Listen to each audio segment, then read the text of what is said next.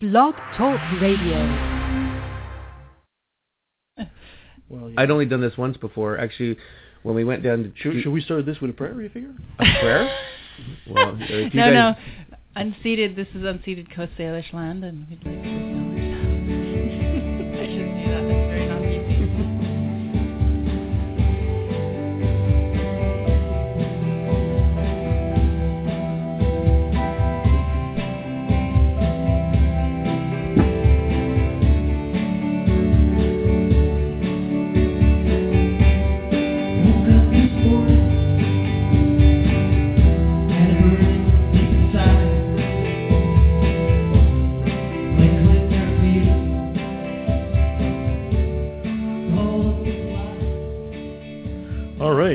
Coming at you from somewhere, an undisclosed location in the valley. This is Left Turn of the Valley with Kevin and Karen.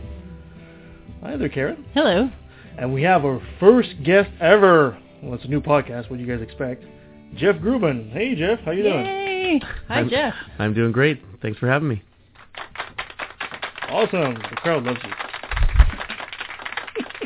It's the shirt I wore. Yes. Okay, so... interesting things happening this week in Abbotsford Mission area. You want to start with that, Karen? Or what's been going on in the news there? Well... Put you on the spot? Yeah. Well, the Abbotsford chicken manure incident keeps going on and on and on, like the Energizer Bunny. We're going to talk about that later on with Jeff. What else is going on? Too many things going on, we can't even think of them right now. Taxes, that's what's going on in my life. Sorry, I'm a little bit out of the loop this week. Taxes, can't pay the tax man.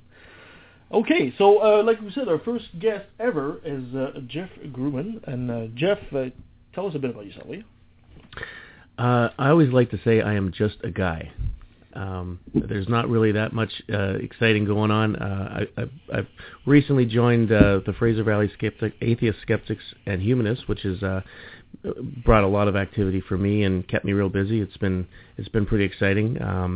Meeting a lot of people in the area, getting involved in some of the local Abbotsford politics. You were talking about what's going on in the news. I hadn't really, prior to joining the club, spent that much time thinking about the government and the municipal government and the council and the school board trustees and all these types of things, local elections. But getting involved in this group has got me to think a little bit more about some of the local issues and started trying to follow things a little bit more and getting a little bit more involved, and it's been pretty exciting.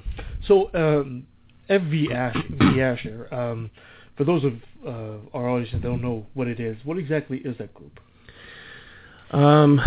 It's you're probably going to get a different answer depending on who you ask. It's really a diverse group of people. Even if you look at the name that we have, it was hard to really choose one descriptor for us. Atheists, Skeptics, and Humanists. I think the simplest thing to say, it's a discussion group. We meet once a week, legal grounds on Sunday at noon, and we really just get together and talk. I think probably the impetus of the group was people that were not religious, people that did not go to church, people that did not believe in God, and that's probably somewhat of a rarity.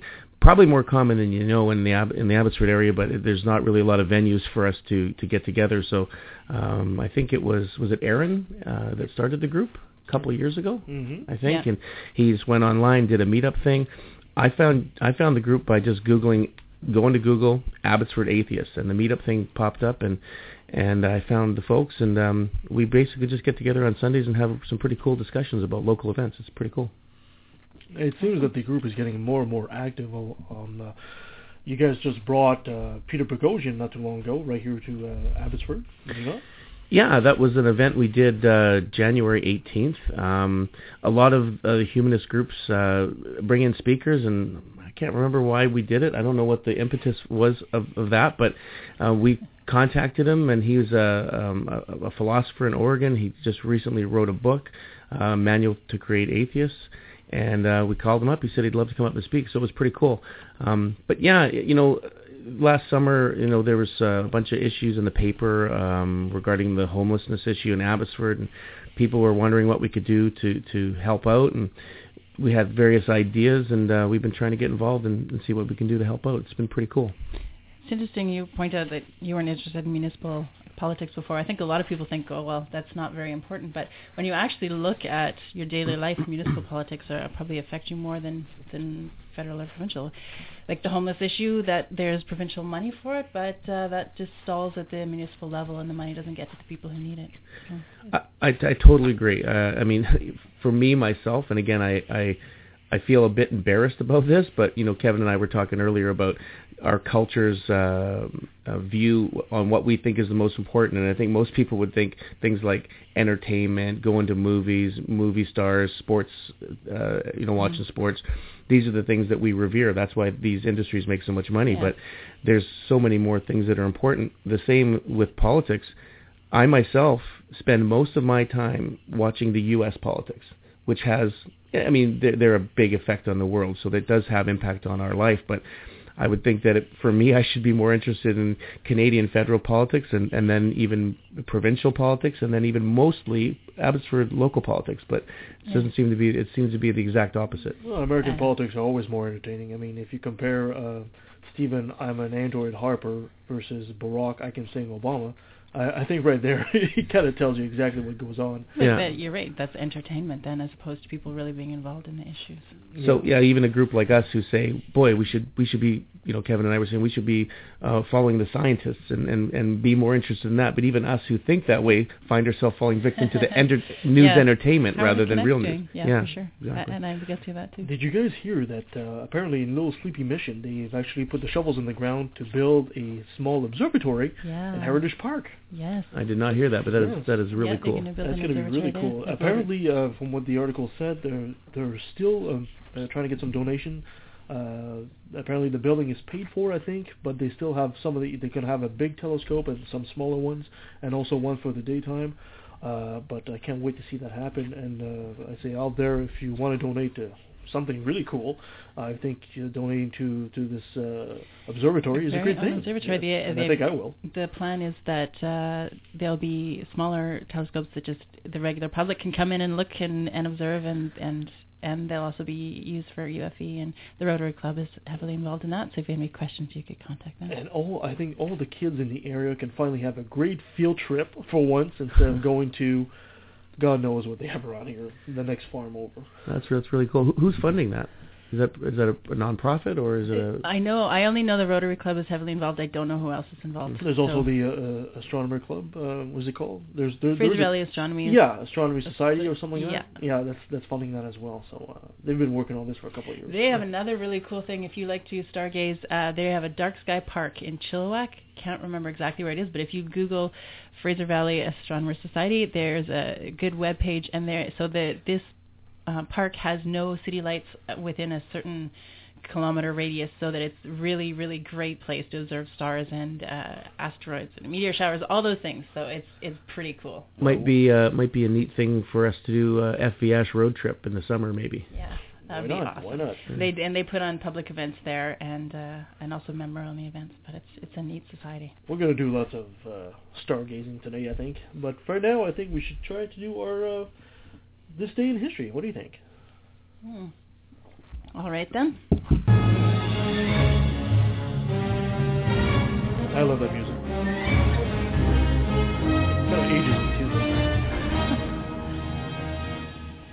Well, I'm going to do This Day in History in a chronological order. So these are all things that happened in March of different years, and it kind of gives you like a little walkthrough civilization, sort of, from 1781. So in the spirit of science and astronomy, 1781, William Herschel discovers Uranus. It was the first... What? Can't read my writing. Sorry, I can't read your writing. Well, I think I wrote down... It was supposed to be a star before. It was thought to be a star because before the telescopes, you could not see the movement of Uranus. So you could see Jupiter move, you could see Mars move, and Mercury and Venus, but you could not see Uranus because it's so far away. You could not actually discern with the eye. So once the telescopes were invented... You should be doing this segment. Sorry, you're doing it. I'm the technical support here. Anyway, so he discovered Uranus as a planet as opposed to a star. And so that's 1781. 1818... Mary Shelley publishes Frankenstein. Ooh, scary. That's a pretty cool book. And something really interesting is that she's the first female writer of something, a horror novel, yes, I believe. Absolutely. She invented the genre, actually. That was the first horror novel ever. She was the very first one. So Frankenstein's published 1818. Then 1879, Einstein is born. Yes. Probably don't need to say much more about him. I think we all know. Then in 1918, so we go from 1879 to 1918, the first case of deadly influenza epidemic is reported, of course, Spanish flu. It eventually killed more than 2 million people worldwide. This is just post-World War I. Everyone's sick. They're crammed into train cars traveling home. They're all weakened from being in the trenches, and it's a horrible... Is it 2 million or 20 million? It says here 20 million. No, it's 20 million then. Which seems like a huge number. It feels like there wasn't even that many people left in the world at that time. But killed a lot of people. Then, in 1930, Gandhi leads a civil disobedience movement. He marches to the sea to collect salt against British orders, and he set out with 78 followers to the town of, I don't know how to say it, Dandi on the Arabian Sea. Big civil movement. And then, in 1938, Germany annexes Austria. And then we get to 2003, where the Dixie Chicks face a serious backlash for speaking out against President George W. Bush. So we put Einstein's birthday and the Dixie Chicks protest in the same. It's historical, okay? Don't critique history. But it kind of shows you the way the world goes, though, doesn't it? Yeah, we were just talking about that. I remember that. I remember when it's during a concert, they basically said, we don't support George Bush. We can't believe George Bush is our president. We're sorry, something like that. And there was a huge backlash. People were burning their albums and stuff. That's ridiculous. For years, people wouldn't go to their concert. No, they made a comeback now. And something else of interest. In 1990, Gorbachev was elected president of the USSR. Elected president. I remember growing through the Cold War and the thought that at any moment the next war could break out and we'd all be vaporized or whatever. I don't think we're old enough to be saying we're part of the Cold War. We're like on not Cold War, yeah. Well, we're on the end tail of it. I mean, it's not like we actually were there for. I don't think any one of us was there for the Cuban Missile Crisis. Doesn't it sort of seem like the whole sort of U.S.-Russia tensions are starting to build up again? I agree. Mean, I don't know if it's fair to say it's on that same scale, but it just sort of seems like this sort of and I don't think it's Obama Putin. It's almost U.S. against Putin type of thing that's starting to heat up. I don't think those tensions have ever really gone away. I think the United States likes to think of Russia as their big bad enemy, and they just kind of looking for a release for that tension. I don't know. Mm-hmm. Well, the one thing I like to always say about the Americans is they like to spend so much money on their armaments. They need an enemy. Well, I thought China was going to sort of rear its head to become that other, opposing world force. The thing is, the United States owes a lot of money to China. They hold the majority of the U.S. debt, so maybe that's not a good strategic target for them. I don't know. Go after them and erase the debt? So anyway, we have, like I said, we have Jeff here. So the reason we kind of brought you here, Jeff, is you're basically... that sounded ominous. We're not putting you on the spot here. But you're basically almost an instigator of, for lack of a better word, the whole chicken manure incident that's happening in Abbotsford, and you've been on the forefront of that since almost day one, really. Well, I would say not the forefront of the chicken manure incident, but of trying to find a solution. Yes. And, in your own words, as much as you're willing to say, can you bring us back and explain this whole thing from the get-go? Well, I got involved personally after it had already happened. So I'll tell you what I know of the history of the situation. Homelessness, I think, is an issue that affects every city to some extent. It's somewhat ironic in Abbotsford because we not only have a homelessness issue, but we have the moniker of being the Bible Belt. So you would think it's common knowledge that I think most people think that, a good Christian community wants to take care of each other, and it's hard to believe that we could have our citizens, homeless and sleeping on the street without food to eat, that sort of thing. It's sort of there's an underlying irony to that. So that's the sort of backdrop to what's going on. The tensions of some of these local homeless camps seem to build up, and again, I don't know all the history, but I don't think our city was necessarily handling it as well as it could have. And somebody in the municipal organization, I don't know if there was ever anybody that was actually singled out as the one person that pulled the trigger, but the municipal department basically made the decision to try to move away one of these camps down on Gladys Avenue across from the Salvation Army there.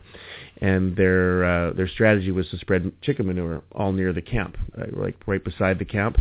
I'm guessing they were thinking that the smell would drive the campers away. It did drive the campers away. It drove them 50 feet down the boulevard, and then they set up there. So that whole incident sparked pretty much national, if not international, attention, and it actually ended up probably being a really good thing for the homeless community because it brought so much attention to it. Locally, all the newspapers, the global news, CBC, CTV, all the national news agencies covered it. Ward Draper and the 5 and 2 were doing their sort of feet on the street, helping these folks. They got a lot of media attention, so it really raised the profile of this local municipal issue on the world stage. That's really the point at which I got interested in things, just being sort of a dumb, naive guy watching Canucks hockey all the time. I started thinking a little bit more about these local issues. And me personally, I just started thinking, geez, what can we do to help? And I got on the internet and started looking at little homeless shelters and things like that. And I came across a whole bunch of ideas that people had for alternatives to tents.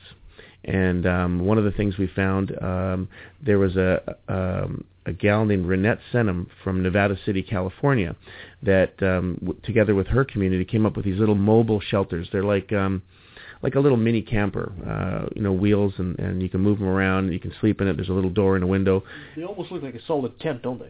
Yeah, I mean, there's been some derogatory terms that people have used to describe them. I like to look at it as like a mobile sleeping unit or a little mini camper. There's a lot of different ideas.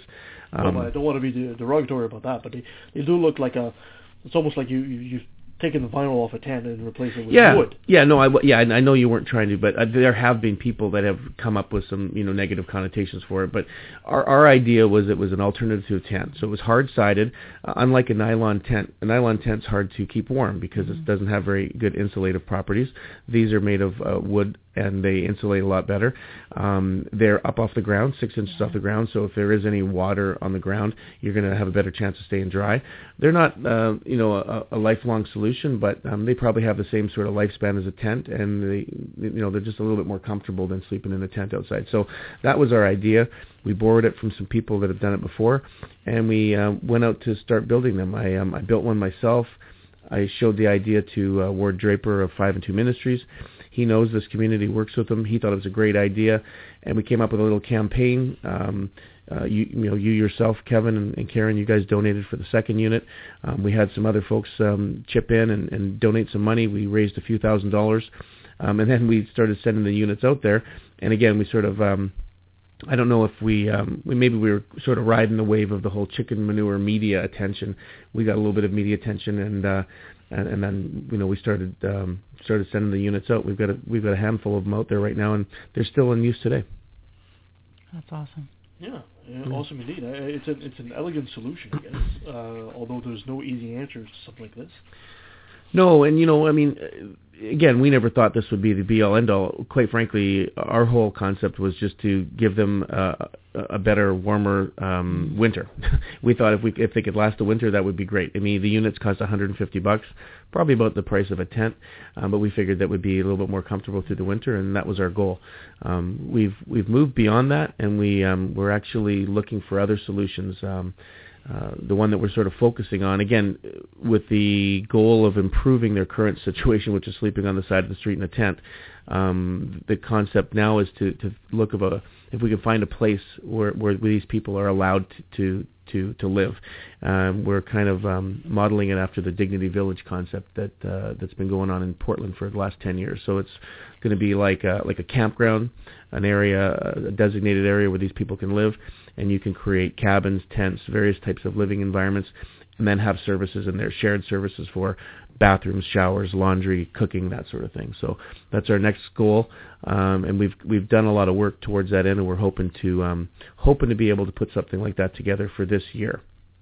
That's cool. I did some research on the Dignity Village because I didn't know anything about it until I talked to you about it, and I thought a really cool thing about it is that a lot of the buildings that they end up building are green technology. I guess that's cheaper, so they use like straw bale houses, or they do cob, and the people who live there participate in maintaining all the structures and in cooking in the communal area, and everything's like a communal living, so they are invested in it and they take pride in it, and it becomes a home, which certainly sleeping on the side of the road in a tent is not. Yeah, that's. I've not been down there. I've spoken to some of the folks on the board and some of the residents there as well at length on 3 occasions, and that's the thing that really struck me, is that there is pride of ownership and pride of residence for those people that are there, and one of the main rules or agreements that the residents make is they have to put 10 hours per week into the community for some sort of volunteer work, whether it's cleanup, security, whatever. And I think that's a real strong component for people to sort of feel like they're part of it, part of the solution, rather than just saying, here, we're going to create this community for you, you guys go live there. Why not say, okay, well, you sign up, you want to live here, okay, well, we're going to build your house this Sunday. So we get together, we've got the wood, we've got some volunteers, and the folks that are going to live there, they come down and help build the house. And then maybe they can, once it's all up and built, they can paint it, they can decorate it, and it becomes their house. And I think if they've played that role in actually creating it, it seems to me that there's going to be a pride of ownership, and there's a better chance of making them want to make sure it's successful. Yeah, absolutely. That Habitat for Humanity works on that whole principle that people have to be invested in it, and they help create it, and generally they say that the end result is much more favorable. That people are really invested in it. So do you have any barricades in your way, Jeff? Are people going against this? It sounds to me like a great idea, but are people supporting you? Are the politicians working against you?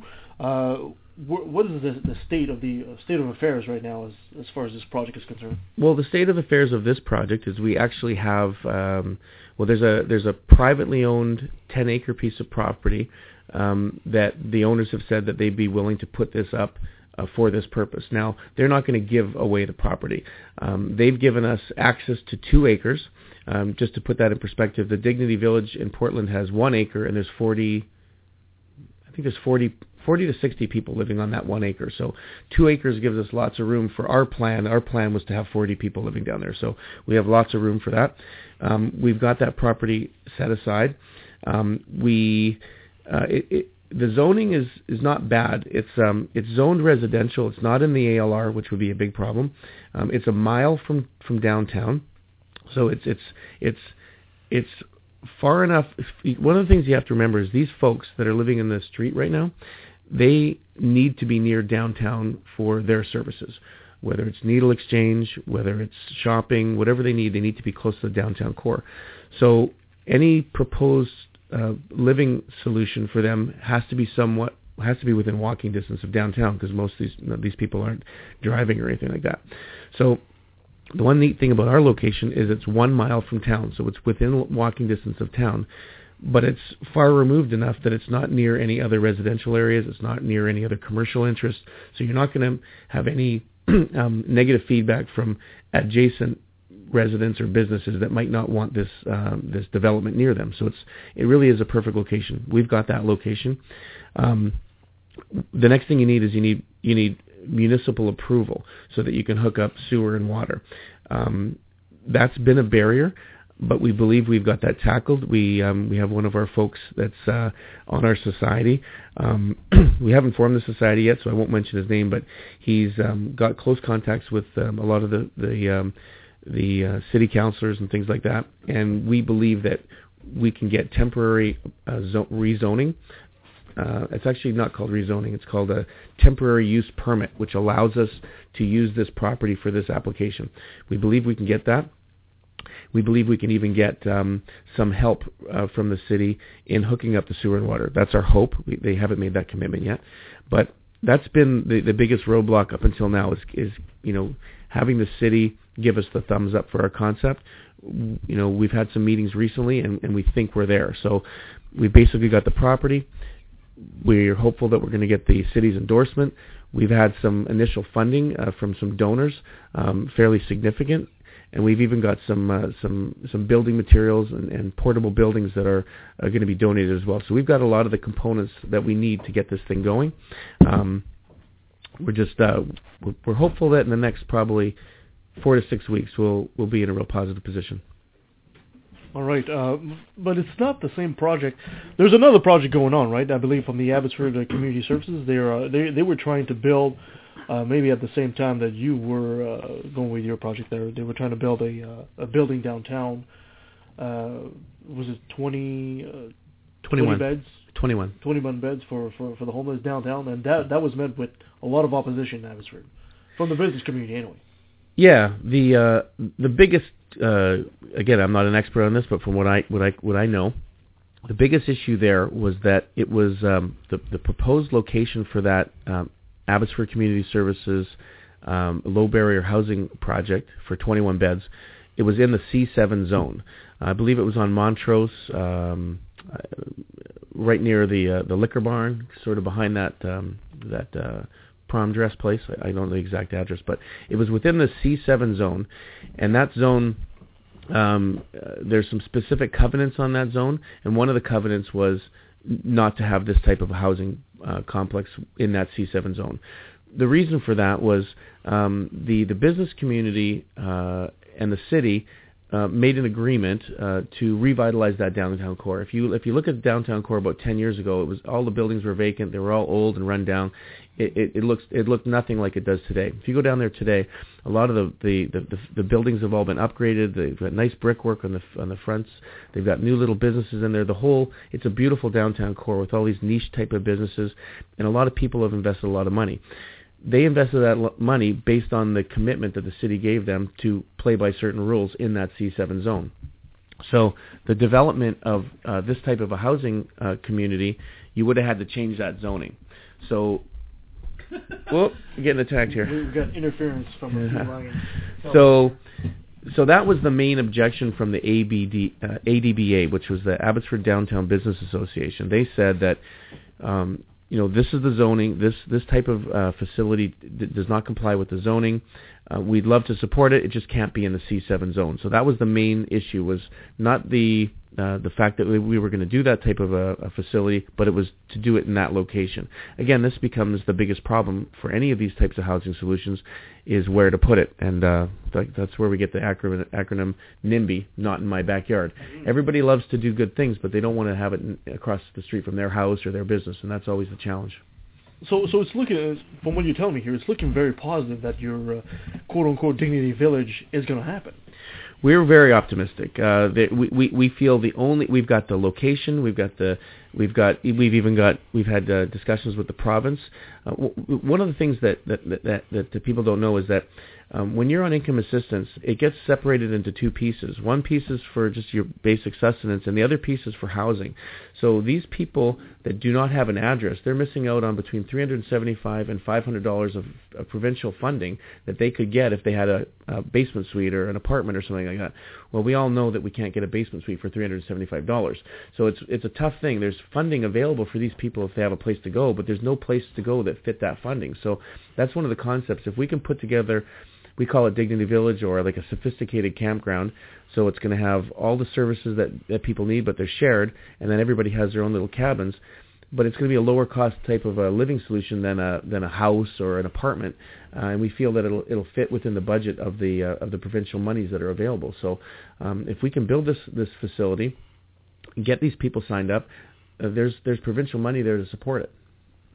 So the fact that they would be part of they would have a quote-unquote address, although a communal address. Yep. They would get a better welfare check, I guess, for lack of a better word. Yeah, they'd get access to that additional $375. Yeah, and that would help them actually get back on their feet.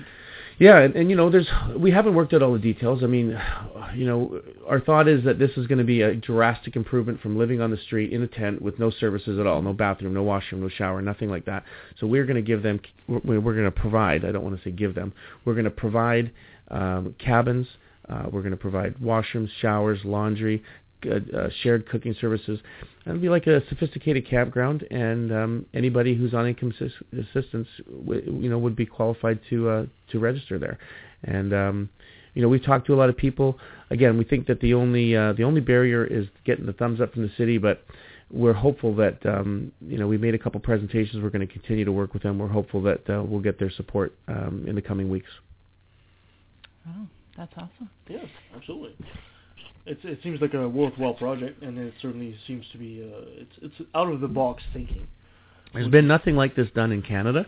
Like I said, there's been a couple of projects in the U.S. There's one, the Dignity Village in Portland. I think there's one in Oregon, maybe even one in Washington. Nothing like this has been done in Canada. A lot of people, there's lots of things you can look at negatively. People have said, oh, geez, it's going to turn into a slum. It's going to turn into a concentration camp, all these types of things. That's not the case in the ones in the States. It certainly hasn't been like that. Well, if you look at the Portland experience, and it may not be exactly the same as what we're doing here, but it's very similar. They started in 2000, and I think last year they just renewed their lease with the city of Portland for 3 more years. So Portland seems to feel it's not something that they want to discontinue. So we're optimistic about it. And again, some people say, well, geez, is that good enough? Is it good enough to put them in cabins? Why shouldn't we do something better? Well, yeah, we should do something better. And just because we do this doesn't mean we're not going to try to continue to do things better. I look at this as a drastic improvement of where they are now. So it raises the bar of the lowest. Right now, the lowest is they're sitting in tents with no services. Well, maybe the lowest can be Dignity Village. They got cabins. They're secure. They can lock it up. They've got washrooms, showers, laundry. Maybe that's the lowest common thing. And now let's try to raise the bar. And what can we do to improve that situation? They're not sleeping in 6 inches of water. Right. And one thing that I think is important is one of the arguments are, certainly there's, we can look at the compassionate argument. Let's just help our neighbors out. Let's do the right thing. Let's help people. Some people don't agree with that. Some people don't want to help, and they think these people are being lazy or whatever. Well, there's an economic argument to be made, because if you look at our chicken manure incident that just happened over the last summer, and then the occupation in Jubilee Park and all the things that the city did to combat that, there's current people doing lawsuits against the city. We are spending hundreds of thousands of dollars just managing this problem right now. That money is being wasted. These people are just getting pushed around from one side of the city to the other. Nothing's getting improved. We're still in the same thing, but we're spending hundreds of thousands of our taxpayer dollars to, in one person's word, boot them around like soccer balls. So the money's being spent right now doing nothing, and I would say we can do better with that money. If we put these people in a warm, safe, controlled place where they're showering regularly, washing their clothes, that's going to improve their health situation. It's going to probably reduce the amount of sickness that happens. Right now, these folks, if they get sick, they roll into the emergency room, and that's taxpayer burden money. So if these people are healthier and safer and warmer and well-fed, they're not going to be as sick, and the health costs should go down. So there's an economic argument to be made to do this, even if you don't want to look at the charitable arguments. Mm-hmm. There's also something very interesting about that. I don't know if you guys heard about Kevin Miller. He's a film director, and he basically made a movie about this called The Chicken Manure Incident, and he actually screened that, was it a couple of weeks ago, in Abbotsford. There's still some screenings going on. Did you see the movie, Jeff? I did see the movie. I saw it at a church, ironically. Were there a lot of people there? Was it screened at the church, like as the congregation, or? Yeah, it was. I think it was called Northview. I can't remember. It was a little local church in Abbotsford, and there was probably somewhere between 75 and 80, maybe 100 people there. And I'm assuming it was the congregation.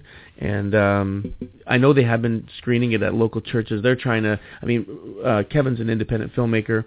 the film was funded by a donor and himself, so I'm sure he's looking at ways to recoup the investment that he made in that film. But it's also a great piece that helps shine a light on this incident, and I think the more people that look at it are going to be motivated to try to do what they can to help. That certainly was the reaction of the people that were at that movie. They were like, geez, how can we help? How can we help? Yeah. Mm-hmm. When I saw it, I was really struck by how it doesn't take very much, a car accident and I can't go to work or something, and there I am on the street. It's really not. People like to think, oh, these people have done something wrong with their life. They haven't done anything wrong. They've had bad luck, and they may have made one or two bad choices, but they've had a lot of bad luck, and we are all susceptible. Most people don't realize that every one of us is like 2-3 steps away from being homeless. And it takes just a little streak of bad luck, and that's it. Yeah. Yeah. No. It really made it very, very. Made these people so much just like, oh, that could be my neighbor, that could be me. It really humanized the situation. Yeah, I think, I think the problem too is that when if you look at the folks that are living on the street, some portion of them have other problems beyond just not having an address. They might have mental problems, issues. A large portion of them have drug addiction issues. And I think the naive way to look at drug problems, you just get this image that they're out partying all the time. It's just a big party. All they want to do is do drugs and have fun. Most of these people, the reason they're doing drugs is because they suffered some sort of abuse as a young child, often sexual abuse. And the drugs, well, they might have even been introduced to drugs by the sexual abuser. And a lot of times what the drugs are for these people, it's medication. It's medication to try to get to sleep at night. It's medication to cover the pain of some sort of injury that they've had in their life. It's medication to cover the fear of getting through the night. Some of these people can't sleep unless they're high, because just imagine sleeping in a nylon tent on the side of the street. I don't think any of us would really even be able to get to sleep. We'd be scared to death of someone busting in the tent, smashing us over the head with a hammer, which is the kind of stuff that happens to these folks. So it's a different perception, I think, that the layperson has of homeless people and their drug use than is really what the issue is. And it's very easy to judge when you're sitting in a nice, comfy bed. Well, I can tell you my situation. I had loving parents. My whole time growing up, I always had 2 sets of grandparents. So if I was fighting with mom and dad, I could always go to grandma and grandpa to help me out. I always had a huge network of support. So that's not something that these people have. They might have come from a broken home. They might have been through the foster care system. Their own parents might have abused them. They didn't have what I had. So they didn't have the chance that I had. I mean, I could have, I slipped and fell as a kid, and I got picked up and helped out by my folks. A lot of these people didn't. So it's not just a matter of try harder, work harder. Some people didn't get the opportunities that we did. Absolutely. And I know in the Portland Dignity Village, because they have their homes there, and doctors and nurses will come and volunteer their time, and then you have access to healthcare that you wouldn't have if you're just sleeping on the side of the road in a tent. If you don't feel comfortable going to a doctor, or you can't get there for whatever reason, it helps them in that way too.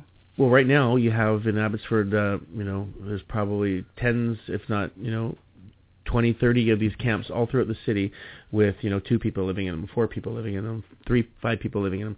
If we're able to get some of these camps consolidated in our Dignity Village concept, it makes it easier to do what you just said, to bring services to them, whether even if it's donating food. Maybe there's a retailer, like day-old bread. The bread's not usable anymore. They can't sell it, but if there was one place that they could essentially send this stuff, it's a good way to consolidate that. So that's exactly what we're hoping to do.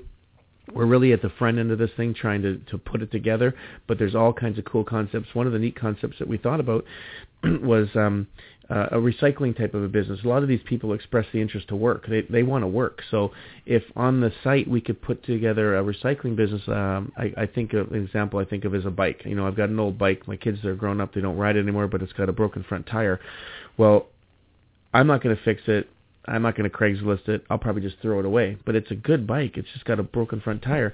Well, if that got donated to this recycling business, these guys or ladies that want to work, they could work in the recycling business, maybe take 2 broken bikes, make one, and they could sell it on Craigslist and make some money, and so generate an income. It could be like a small business type of opportunity. So that's one of the ideas that we have on the property. We even want to do a garden, and maybe there could be they could grow vegetables, and either for their own use or for sale. So a lot of little different type of business opportunities that we're looking to incorporate in this as well, not just to generate money, but to give people jobs and give them something to do and get involved.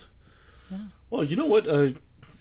I'm impressed. I mean, you're a great interview, Jeff. You sure you don't want to take over the show? I mean, frankly, at this point. No, I'm following your guys' lead. I've got good hosts, great hosts.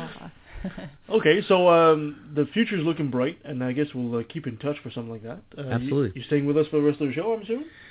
Yeah, I've got nowhere to go. Awesome. Okay, so now we're going to get into our wonderful segment that I love, and I love to use this one. This is where I use a sound effect, right? He just loves his toys. Okay, it's another brilliant moment brought to you by religion. Ain't that cool? That's very cool. Well, I got two of them today. We'll start with the first one. Did you guys hear about the WestJet incident? I did not. You're talking about the napkin? The napkin, yes. This is funny. This is a WestJet flight that landed in Vancouver, and while the crew was cleaning up, they found a note written on a napkin, and this is signed by David, whoever this guy is. And now the note says this: to Captain/WestJet, the cockpit of airliner is no place for a woman. A woman's duty, a mother, is the most honor, not as captain. I'm just reading exactly what it said. And then it quotes Proverb 31 for some reason. And then it says, sorry, not PC. P.S. I wish WestJet would tell me a fair lady is at the helm so I can book another flight. Yes, you may now face palm. This is in 2014. It just happened right here in Vancouver by some David character. Any thoughts on that? Well, part of me wonders if this could actually be true, or if this was someone just, being an idiot and didn't really think that way. It's a true idiot. But you know what I mean. Like, does someone actually really think that way in this day and age? But then I think, you know what? Probably they do. And that's a very sad Actually, thought. the pilot happened to be a woman, and she took the note, and she actually posted this on Facebook, and she had a huge, huge response. And even better is WestJet, after that, made a video where they're basically encouraging women to fly, and they have all these messages, these encouraging messages on napkins in the video. So kudos to WestJet for doing something like that. That's a good way to turn that around. Yeah, and David, wherever you are, get a life, dude. I mean, come on. If you want to go back to the Bronze Age, just hop into a time machine or something. We don't need people like that around here. Well, that was number one. I would just like to say that I think David is just probably a sexist idiot who uses his religion as a way to have an excuse for being a sexist idiot. Well, you guys heard about, you talked, Kevin, you said, I can't believe it in this day and age. Did you hear about it was called Bill 1062 in Arizona? It just got shot down by the governor, but that bill was going to basically protect discrimination based on religion. We talked about that last podcast. Did you? Yeah, so absolutely. These things happen. These people are out there, and it seems, for those of us who are a little bit more sort of in the 21st century in terms of our thinking, it seems Stone Age, but there are these thoughts out there. People are thinking these things, and it's scary at times. It's shocking and scary. No, I think what's even more shocking about that story is we're kind of used to hearing that kind of stuff coming from our neighbors at the south, because I always think they're two steps away from being a theocracy anyway. But in Canada, that's a bit more rare. But even here, we have our religious nutbags. But anyway, I go on. I've got another story. Do you guys know Kevin Swanson? No. He's a Christian radio host. He's pretty famous in the States. And he's claiming that the movie Frozen, which is the last movie that came out by Disney, is a satanic tool for indoctrinating young lesbians. You chose both of these to make my blood boil, didn't you? I'm sorry. No. This is going after your co-host. No. This is basically the stories that happened during the week. Now, Kevin Swanson, and this is funny because he insists that he's not a tinfoil hat conspiracy guy. He claims that the movie indoctrinates to be a lesbian or bestiality. And I quote, "If I was the devil, what would I do to really foul up an entire social system and do something really, really, really evil to 5- and 6-year-olds in Christian families around America? I would buy Disney in 1984 for some reason. That's what he says. And then he goes on and he says, I can see how some parents might be very strong. They don't want their children indoctrinated in any way into the lifestyle of sodomy. Isn't that the pot calling the kettle black, or what? How does this movie support sodomy? I don't know. I've actually seen the movie. I try not to see Disney movies, but I did see this one, and I was actually pleasantly surprised because it's probably the only Disney movie I've ever seen where the women are strong characters, where they do what they want to do. Maybe that's his objection. I think that is his objection. They're not. They don't need the man to save them. They save themselves. They're sisters. They have a strong relationship as sisters. Like, I don't see any negative messages in this. I usually do see negative messages in Disney movies because they're very, reinforce the stereotypes for girls. But this one didn't. No, I think that's the point. I think this guy didn't actually see the movie. He's just criticizing and making a fuss, because if you actually saw the movie, you realize, yeah, there is hugging between women, but they're sisters. They're trying to help each other. They're trying to save each other. There's even the scene where one kind of sacrifices herself for the other at some point. It's nothing has to do with lesbianism and the bestiality. I mean, I don't even... Aside the reindeer in that movie, I don't know what the hell he's talking about. We probably sat there for 10 minutes trying to figure out what on earth he was talking about. Well, this whole that's what we came up with. This whole idea, it gets to the real misunderstanding of sexual orientation. I mean, these people think that a normal... No, I shouldn't say normal, that's wrong. A heterosexually oriented human is going to see imagery of homosexual-oriented people and switch teams. I mean, that just doesn't understand. That totally misunderstands how it works. It's not just propaganda or commercials. It's who you are. It's what's in you. It's your biology that dictates what you're interested in, and it's just missing the point. It's ridiculous. Absolutely. It is ridiculous. Well, I'm pretty sure Kevin Swanson's going to feature again in one of our brilliant moments brought to you by religion. And. Well, I'm sure we'll hear from him again, along with Pat Robertson and the likes and all that ilk. But you're right, and I think that's actually a dangerous thing when they are spreading these messages, and maybe people don't know anyone who's gay, they don't really want to think about it, and they just accept what he says. Oh yeah, you can turn, you can change. The world will make you gay or lesbian. Well, so that's a bad thing, and that's an insidious message that really. It's dangerous. He's the dangerous one. When did Kevin Swanson decide to be heterosexual? Exactly. And what film did he watch that made him decide to like girls? I think he's thinking way too much about bestiality, commenting about that. I mean, if you're seeing reindeer and the first thing that comes to your mind is, bestiality, it's forbidden fruit, you. I really think, Kevin, you need some therapy here. But, only in the States. I've used that line on heteros, and you really see them stop and think for the first time. Only in America, right? Oh, yeah. Anyway, let's move on. Okay. I wanted to do something interesting today. Jeff, did you watch the new Cosmos? I didn't. I hope you're not outing me on the air, because I taped it. I'm excited about it. In fact, on our wonderful new PVR that we're renting from TELUS.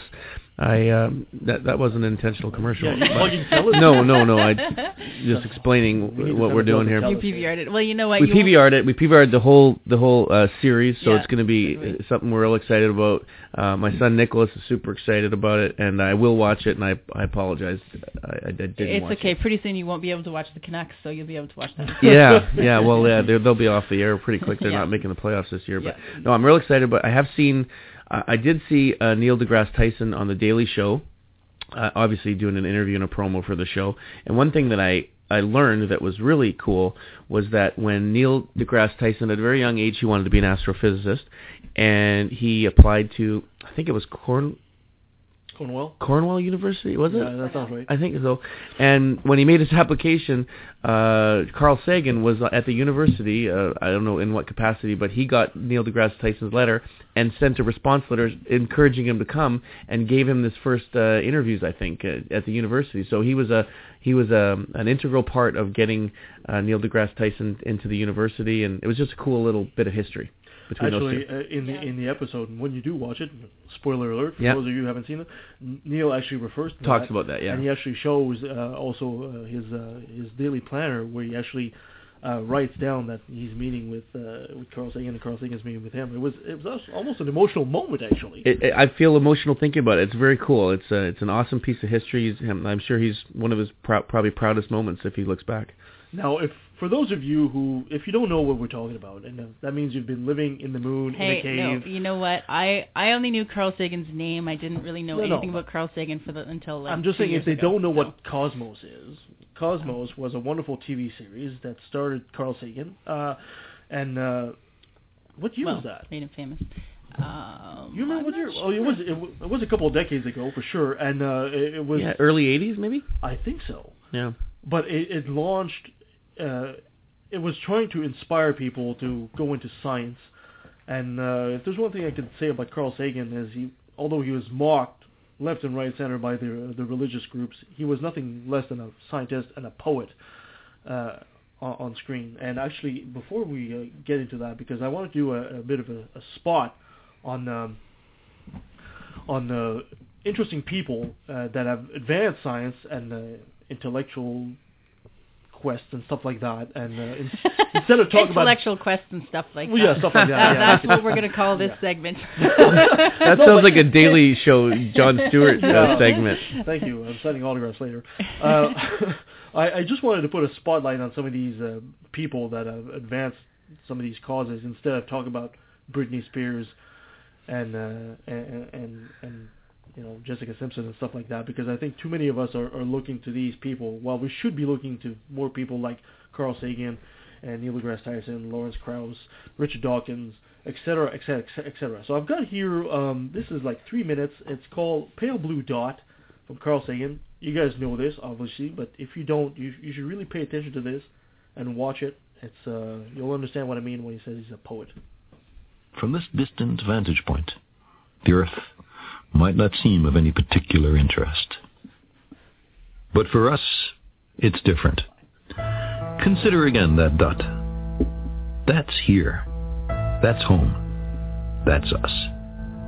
On it, everyone you love, everyone you know, everyone you ever heard of, every human being who ever was, lived out their lives. The aggregate of our joy and suffering, thousands of confident religions, ideologies, and economic doctrines, every hunter and forager, every hero and coward, every creator and destroyer of civilization, every king and peasant, every young couple in love, every mother and father, hopeful child, inventor and explorer, every teacher of morals, every corrupt politician, every superstar, every supreme leader, every saint and sinner in the history of our species lived there, on the mote of dust, suspended in a sunbeam.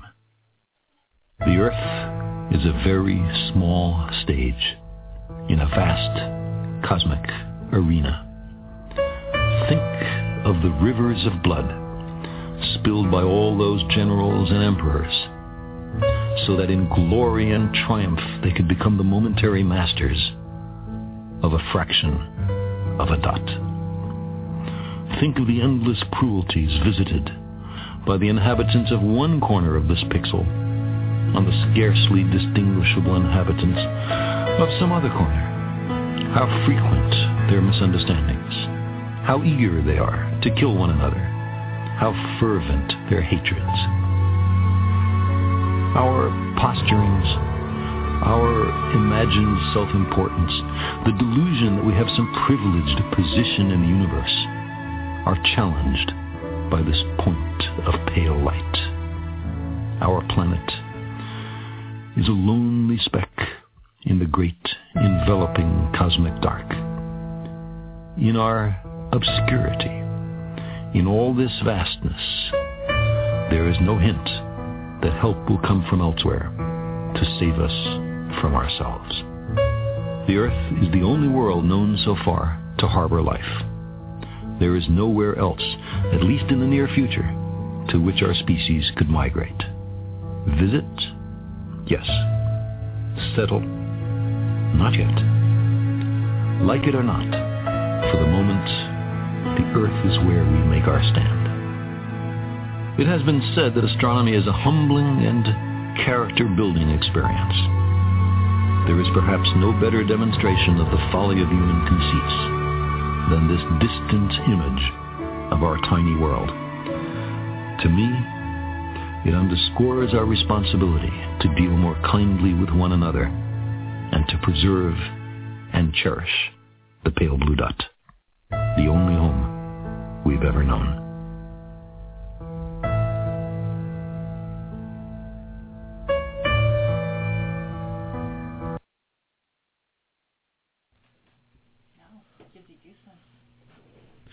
Sorry about that. How'd you sound down? Go ahead.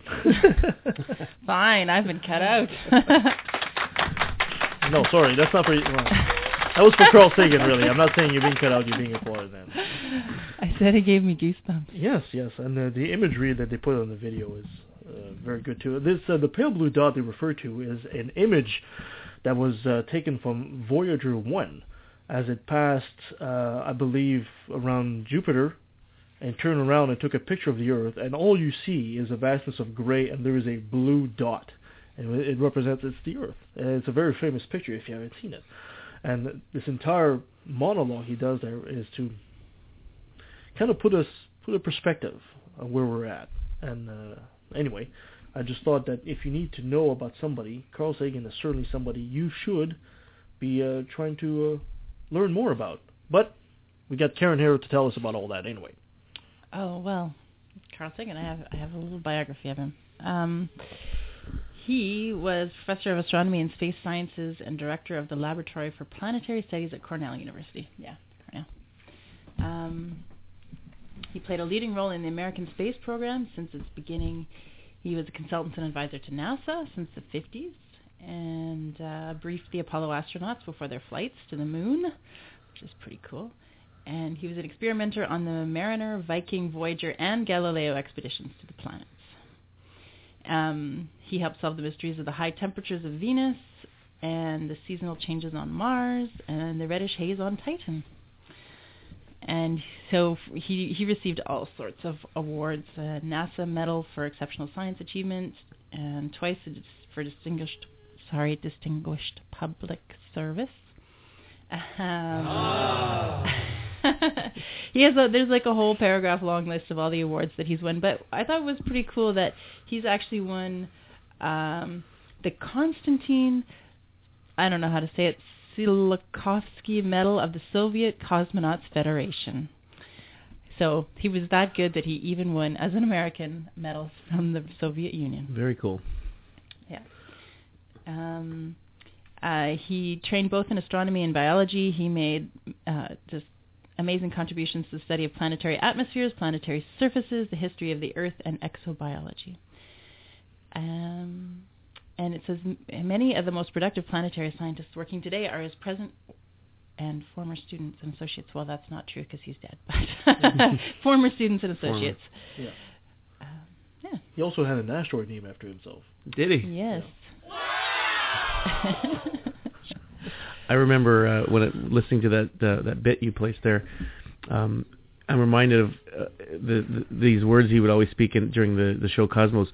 Billions and billions of years. The way he said that was so cool. Yeah, I find it disturbing also that a lot of Christian right-wing thinkers will use that as a mockery. Billions and billions, and you're not realizing that you're mocking what I thought was a great man. Oh, of course. He's definitely left his mark on science and on everything. So if you haven't seen the new Cosmos, you really need to. It plays Sunday at 9. It plays on Global and Fox, of all. Who would have thought Fox would actually broadcast Cosmos? Did you hear about that controversy where they cut out some of the... Seth MacFarlane's the producer of that show. He was on Bill Maher last night, which was pretty cool. Check that out if you haven't seen it.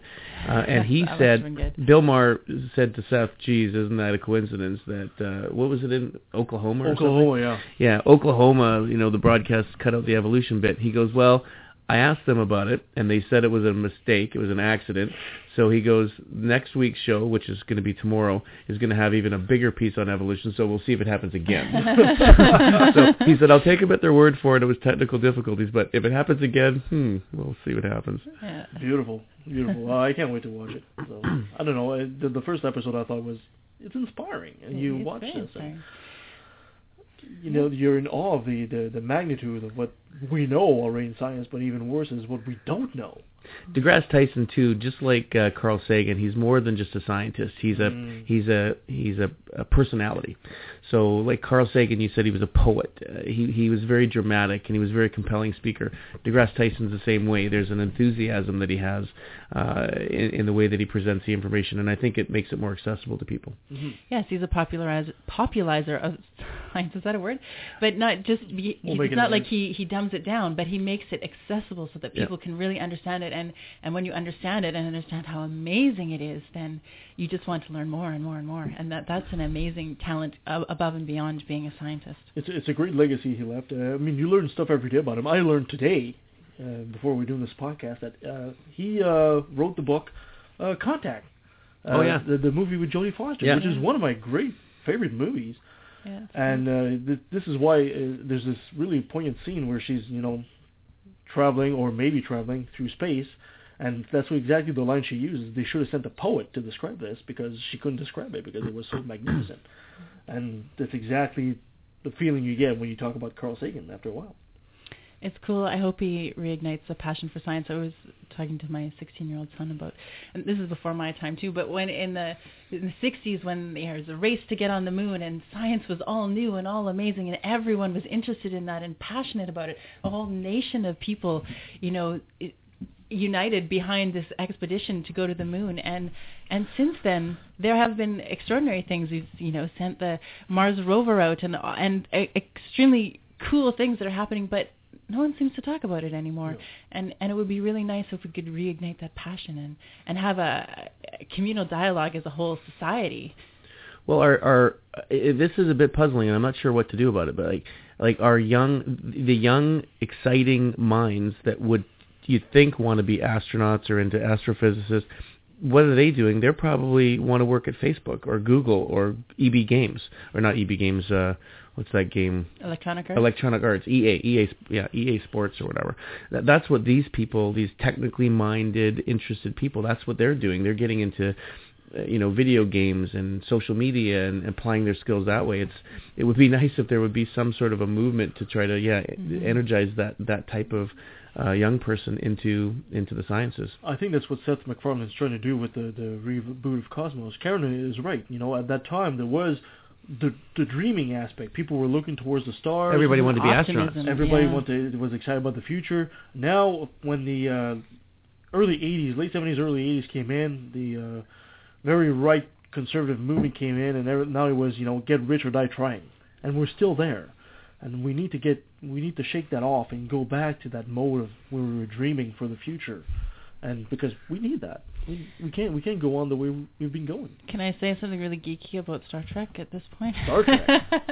I mean, when Gene Roddenberry created it, it was this great vision of the future, and he had interracial relationships, and he had these women who were strong and in positions of power, and all those things that were just like brand new. You're such a feminist. And then when the last one that was made, not Voyager, I can't even remember what it's called because I only watched like 2 episodes of it. They're going back, and it was like this: the Vulcans are against us, and everyone's against us, and we have to it was a totally different feeling, less of this great optimism and more of this, I've got a grudge against the Vulcans and I'm going to show them. And I just thought Gene Roddenberry probably wouldn't like this. The last series of Star Trek? Yeah. That was the Enterprise one, wasn't it? No. Oh yeah, with the original Enterprise with Scott. What's his name? Bakula? Yes, Scott Bakula. Yes. Oh, you mean the most recent movie? No, the most recent series. TV series, which I don't think is running anymore. Yeah, I haven't seen. I think the last series I watched was the Patrick Stewart Next Generation one, which was pretty cool. I never watched. There was a couple of them after that. Voyager was after that, Deep Space Nine, and then this one, whose name I can't remember. Gene Roddenberry died during the Star Trek Next Generation. Yeah. And then they took this weird turn, this Deep Space Nine, this weird religious thing to it. I couldn't stomach it. I was like, oh, come on. the problem that we have is, I don't think money was as much of an issue back when Kennedy said we're going to the moon. Money, like affordability and that sort of thing. Now it's all about budgets and money and cost cutting and all this sort of stuff. And I worry that the economic problem is going to stifle a lot of this stuff. Like, there could be a resurgence if it was like, hey, like if NASA said we're going to Mars. And it was like a national campaign, like the race to Mars. The Russians were going to China. And who's going to get to Mars first? And it would be this competitive thing that, not like we're warring with these people, but we're in a race. It's like a competition. Russia and China and the States are all trying to get to Mars, and that could be that kind of it could reignite that, but it's like the economic climate in the world would never allow that right now. Except for the American budget for the military is what? Like billions of dollars? I don't even know. But just redirect half of that to your science programs, and then maybe... It takes us back to religion, though, because a lot of the drive behind the electorate and the economy and where funds get directed, they don't think that science is important. I mean, they don't want to do stem cell research. They don't care about global warming because they think that the planet's going to end in their lifetime anyways. Half of them down there. So, I mean, if that's where this religious thinking, it stifles the ability to do a lot of this stuff. And it's a shame because there's a great economic argument, because I believe I can't remember the kid who said that on TV, because he was a young scientist up and coming, but he said that for every dollar you invest into science, you get back about $1.40 in new developments and new products and new merchandise and that kind of stuff. So that's a great investment. That's not just one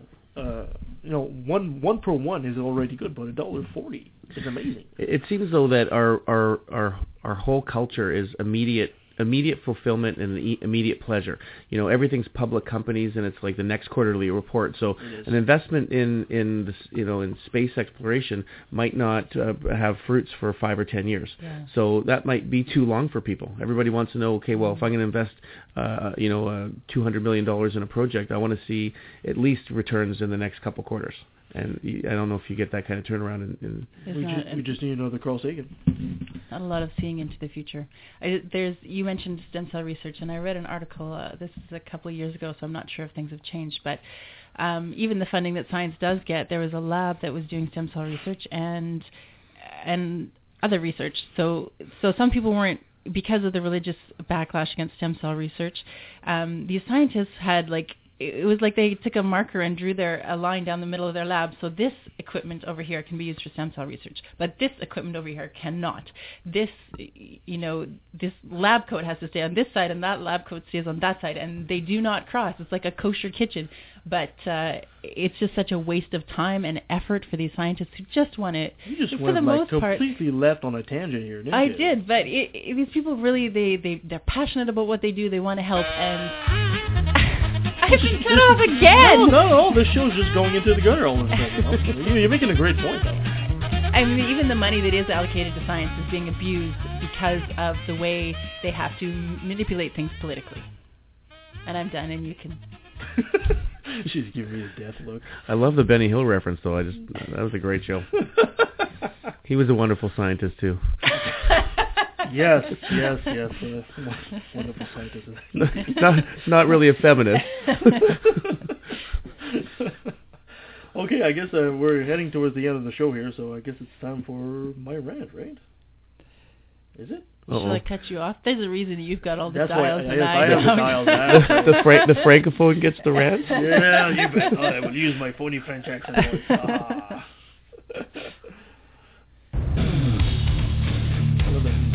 That's what he does best.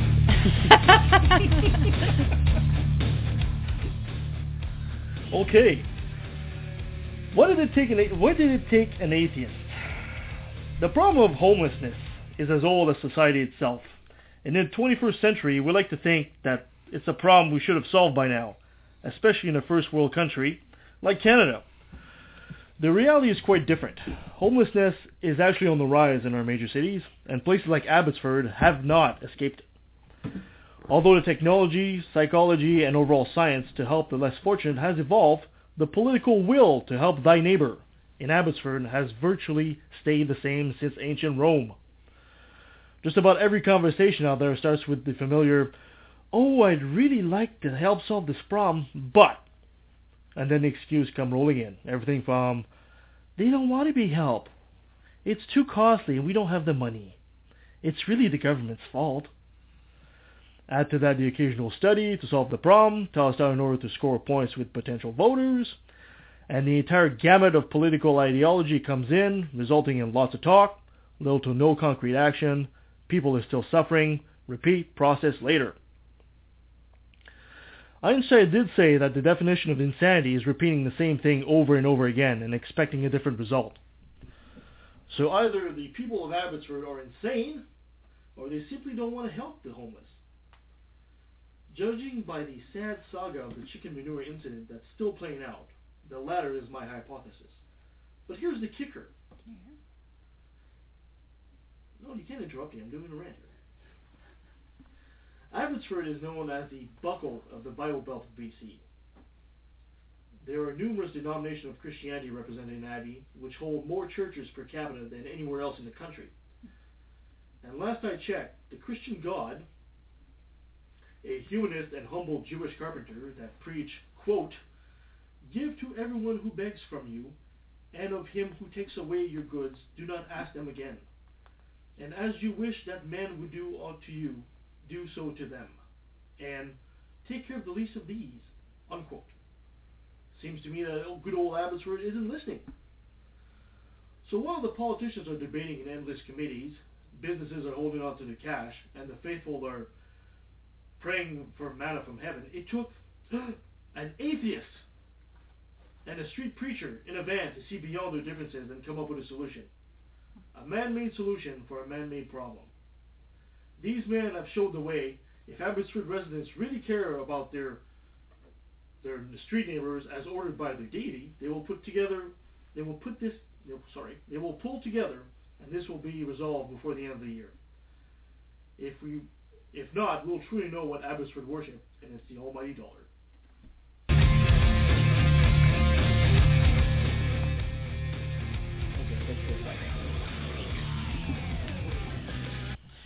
Thank you. What were you trying to tell me? I couldn't hear you. You couldn't hear me? No, you were out of my mic, or my earphones, but it doesn't matter. The sound is low. I sure hope it's... Oh, well, we'll see. We'll maybe have to edit this or something. Edit you? I don't know. I think that's against the policy of this this broadcast. Hey! Okay, so that's pretty much towards the end of our show. What's coming up? Anything coming up? Jeff, I believe you guys are bringing somebody else, aren't you? Yeah, our group FVASH has decided to the Peter Boghossian event that you referred to earlier in the show went so well that we've decided to try to make it a quarterly presentation. So we've got Professor Eugenie Scott coming in. She's from the National Center for Science Education in the U.S., and she's coming to speak at UFV on March 28th, room B101 at 7 p.m. She's going to give a lecture there. And we have Richard Carrier scheduled for June and Phil Zuckerman scheduled for the fall. I think September, October, we haven't really nailed that down, but we're hoping to put on quarterly lectures and start a lecture series in Abbotsford. That's awesome. I'm really excited about that. Peter Boghossian was fantastic, well attended, and lots of interest from the crowd, and I'm sure this one is going to be just as great. Awesome.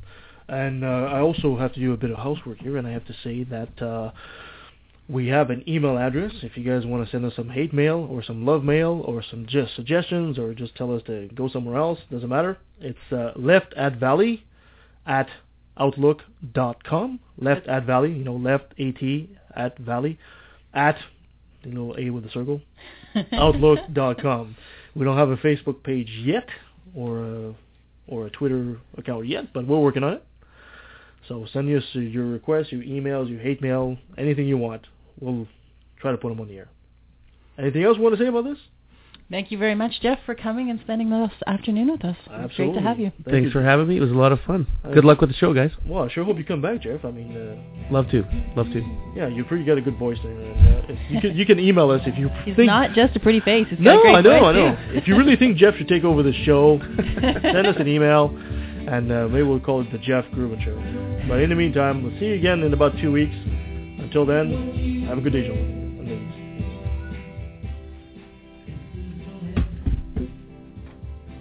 was pretty cool.